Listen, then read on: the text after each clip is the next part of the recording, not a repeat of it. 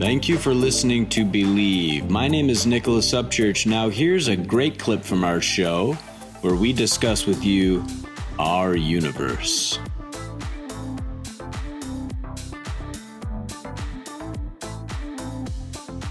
From Miami Beach, Florida, welcome to Believe. I'm Nicholas Upchurch. Thanks so much for joining us. Our website is believe.love. Join us on YouTube at youtube.com/Believe Loves You. We want to help you to succeed and find your own truth. We have so many great guests. We have another great one on our show today. It's a real treat for us to have this gentleman on.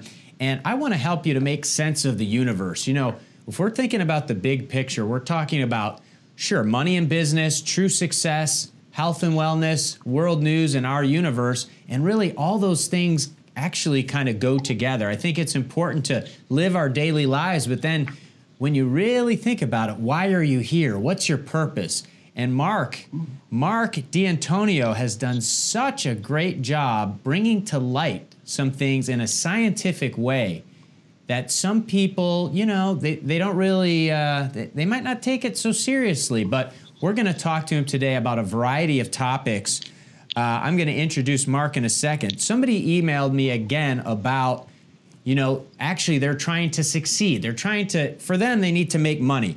I've built a couple businesses online. I wanted to, again, address something where you can get a free trial of this software called ClickFunnels. So ClickFunnels, when you go to www.believe.love, I'm going to type it in here for YouTube viewers. They can see this, www.believe.love/click free. It'll take you to the ClickFunnels page where you can actually get a free 14-day trial. And what ClickFunnels is, it's basically a service for people that don't want to spend a lot of time with coding, website building, or design, and you want to get a sales funnel up fast online. So what that means is that if you don't use ClickFunnels, which I've built websites and use shopping carts, and then you got to get your email autoresponder, you got to get a web host, you got to upload your pages, and then you have to make sure they're going to convert. ClickFunnels actually has landing page templates you can use, high converting landing page templates that you can drag and drop. They have a checkout process already built in, so you don't have to get a separate shopping cart. So when you think about building your online business, all of this stuff is already done for you, and you get a 14-day free trial, and it saves you a lot of time and money, because it's one thing just to think about building a business. It's another thing to actually do it. And so I think it's a great resource. Somebody emailed us again. I wanted to tell you about that. But I want to introduce for you right now a really great guy. Mark D'Antonio has a degree in astronomy and is the Mutual UFO Networks, or MUFON.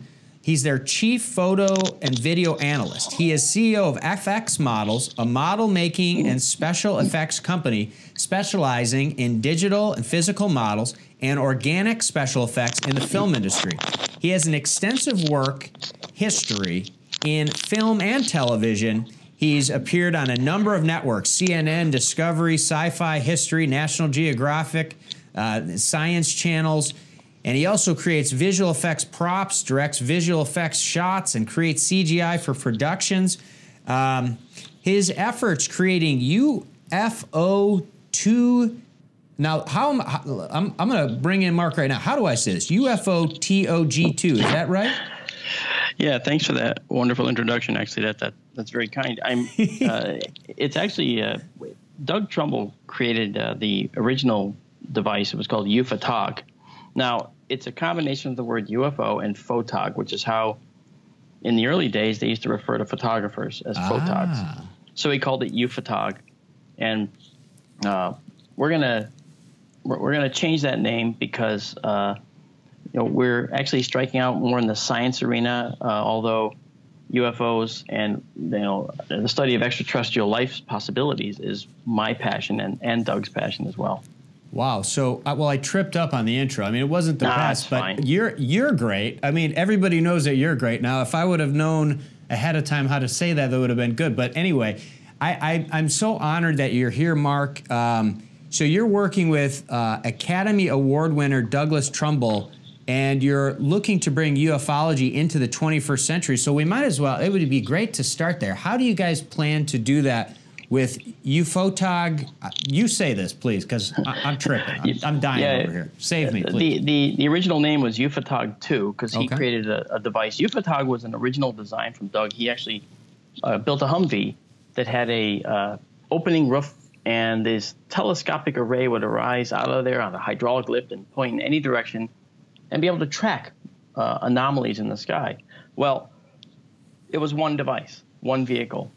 And I met Doug 5 or 6 years ago or so, and we hit it off very well right off the bat. And so I said to him, what if we could just miniaturize that? And he's like, yeah, that's what I'm thinking too. I said, so if we miniaturize this down to a small little turkey plate, turkey serving platter size object, with full of sensors and cameras, maybe then we could actually make lots of them and deploy them across the world. Oh, wow.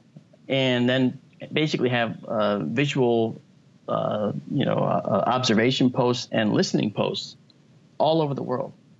And that's the nature of Ufotog. That's where we're going with this. Now, because it's not going to focus it is going to look for UFOs, of course. That was its primary directive. But because we're going to also be looking at meteorites that come into the atmosphere, and because it might also participate in an asteroid search, looking for asteroids that are previously unknown, with its super sensitive cameras, it's very possible that this is going to end up getting renamed to something like the Aerial Anomaly Detection System.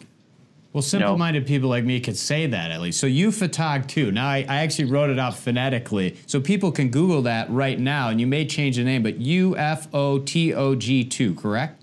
Yeah, and you'll find that I talk about it all over the country. I've spent the last couple of years at least discussing it with folks. But really, the key thing is that we look at our place on Earth. We look at how the genesis of life occurred here on Earth. Again, we actually just need to look at the Earth itself. We have to look at just moons in our solar system, like Enceladus at Saturn and Europa around Jupiter, and we see that the potential building blocks of life are there too. And that's not just the only place. There are many, many places in the solar system where this is occurring, and here on Earth they occur as well. It just so happens, though, that Earth is right in that not too hot, not too cold zone around our star called the habitable zone. And that's a wonderful place to be. And that is the place where life could explode and proliferate. And it has. And I've made some observations about the life on Earth and how it arose. And I've discovered, observed anyway, that all higher life forms on this planet, from certain four-legged animals on up, they all have a bilateral symmetry. They're all symmetric. They all have a brain. They all have eyes of some form or another. They all have some type of sensory apparatus. They all have the ability to have four legs, back legs, or arms and legs. This template for life didn't have to be, but this is what the Earth created all by itself. Now, what does that mean? That means that perhaps the universe itself is providing a template for how life might arise on a suitable planet. And so we see here on Earth, we see this type of thing. We see it all over the place here. We can't get away from it. It's in the deepest ocean. It's in the coldest environment. Okay? And those creatures that live there are extremophiles. They endure extreme temperatures one way or the other, harsh conditions that we would never be suitable for. And these extremophiles point the way to us and show us that life elsewhere in the solar system is potentially probable. And not life like us, but just microbial life, or maybe something slightly above microbial life, maybe buried underneath the surface of Mars. There might be microbial life. After all, there was a bloom of methane that showed up out of nowhere. Oh, yeah.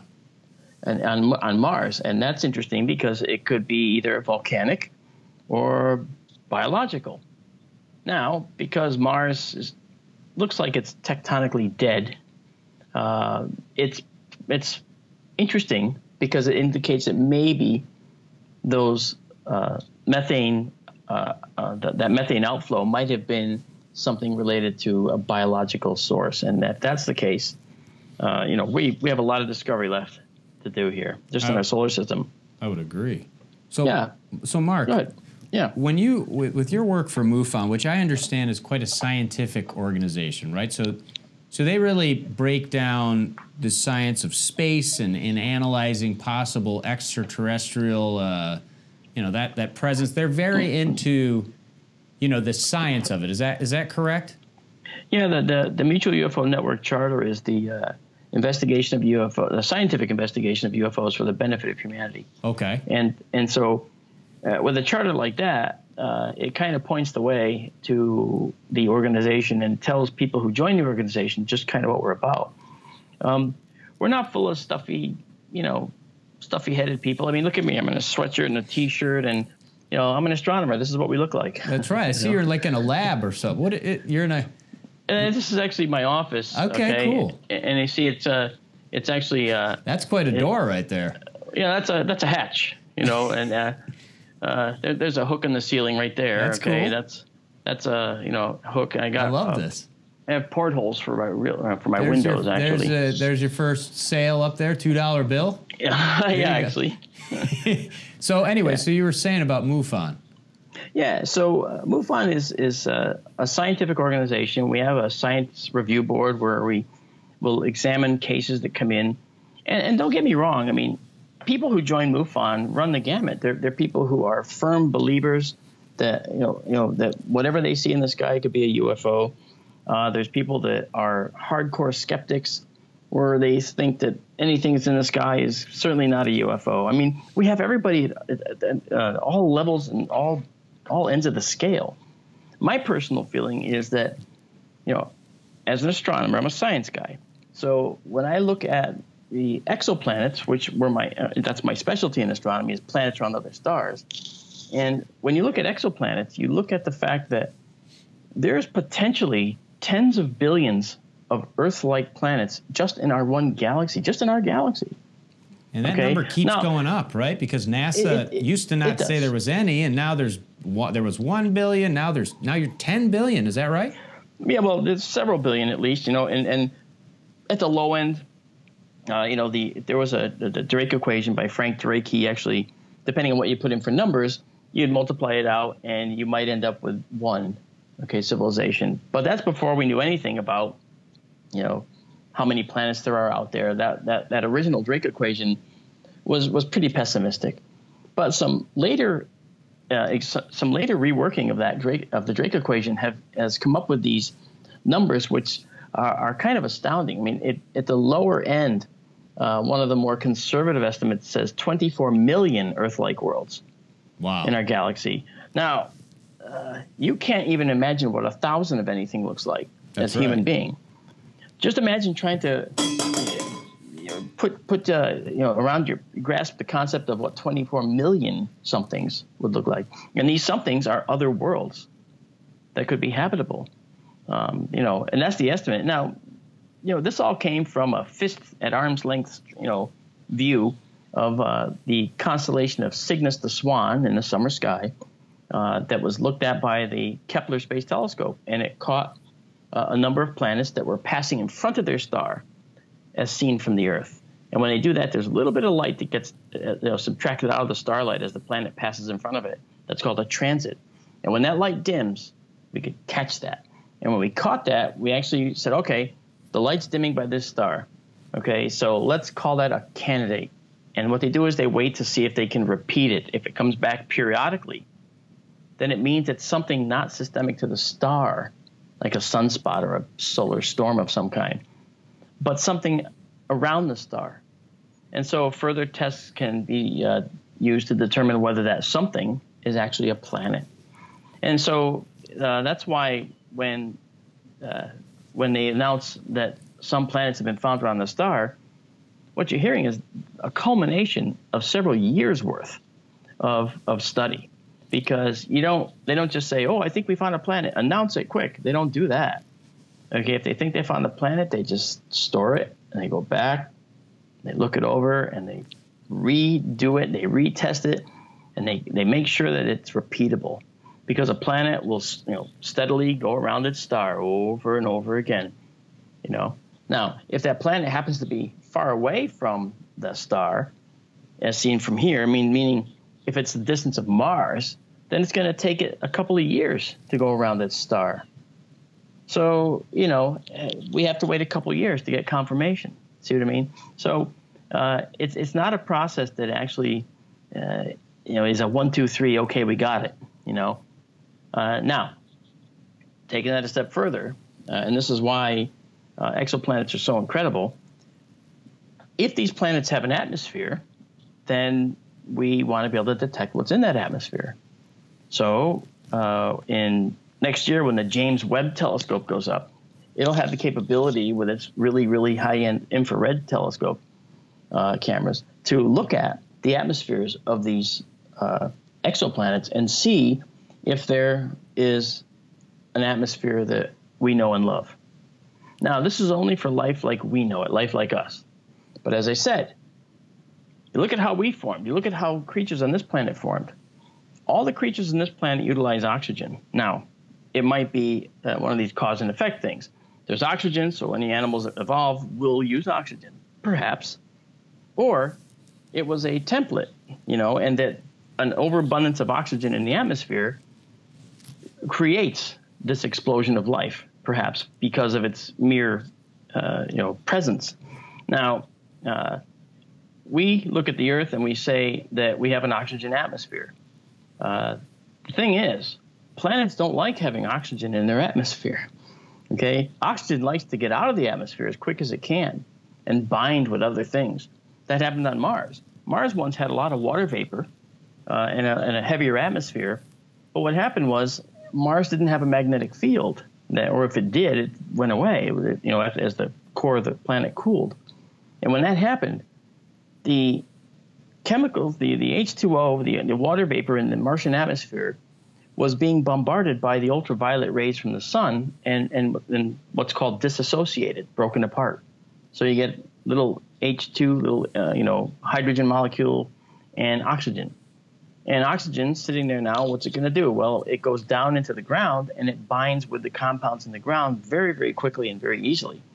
Okay, it loves to oxidize things. So in the case of Mars, a lot of the oxygen went into the soil. And what did that result in? That resulted in many iron oxide compounds. And we know iron oxide is rust. And what color is rust? Red. Okay. And that's why Mars is red, basically, right? So it's more complicated than it. But from the 30,000 foot level, that's what was going on. But over time, over millions and millions of years, the remaining oxygen in that whole ecosystem and that whole planet disappeared into the soils, and leaving carbon dioxide, okay, and some other trace elements in the atmosphere. But the atmosphere is only 0.08 the density of our own, so it's hardly breathable. It's almost a vacuum. It's pretty much nearly a vacuum for humans. So when you look at the pictures of Mars, you see these clouds in the sky, perhaps, which you do. You have to understand that that's a very tenuous, thin atmosphere. So Mars had its own unique history. Okay, so and other planets around other stars will too. Now, this could result in there being less life than we thought there was out there, or more life than we thought there could be. Because until we dove on the Juan de Fuca Ridge off Oregon's coast, and with the Alvin in 1975, that's Project Famous, until we dove on that, we didn't realize that there could be these deep ocean vents where little oases of life were there. It's just incredible. And this told us that the life there can't depend on the sunlight. So it has to depend on something else. It turned out that something else was chemical processes. So we found photosynthetic life on the surface of our planet, the algae and the plants and so forth, the plankton.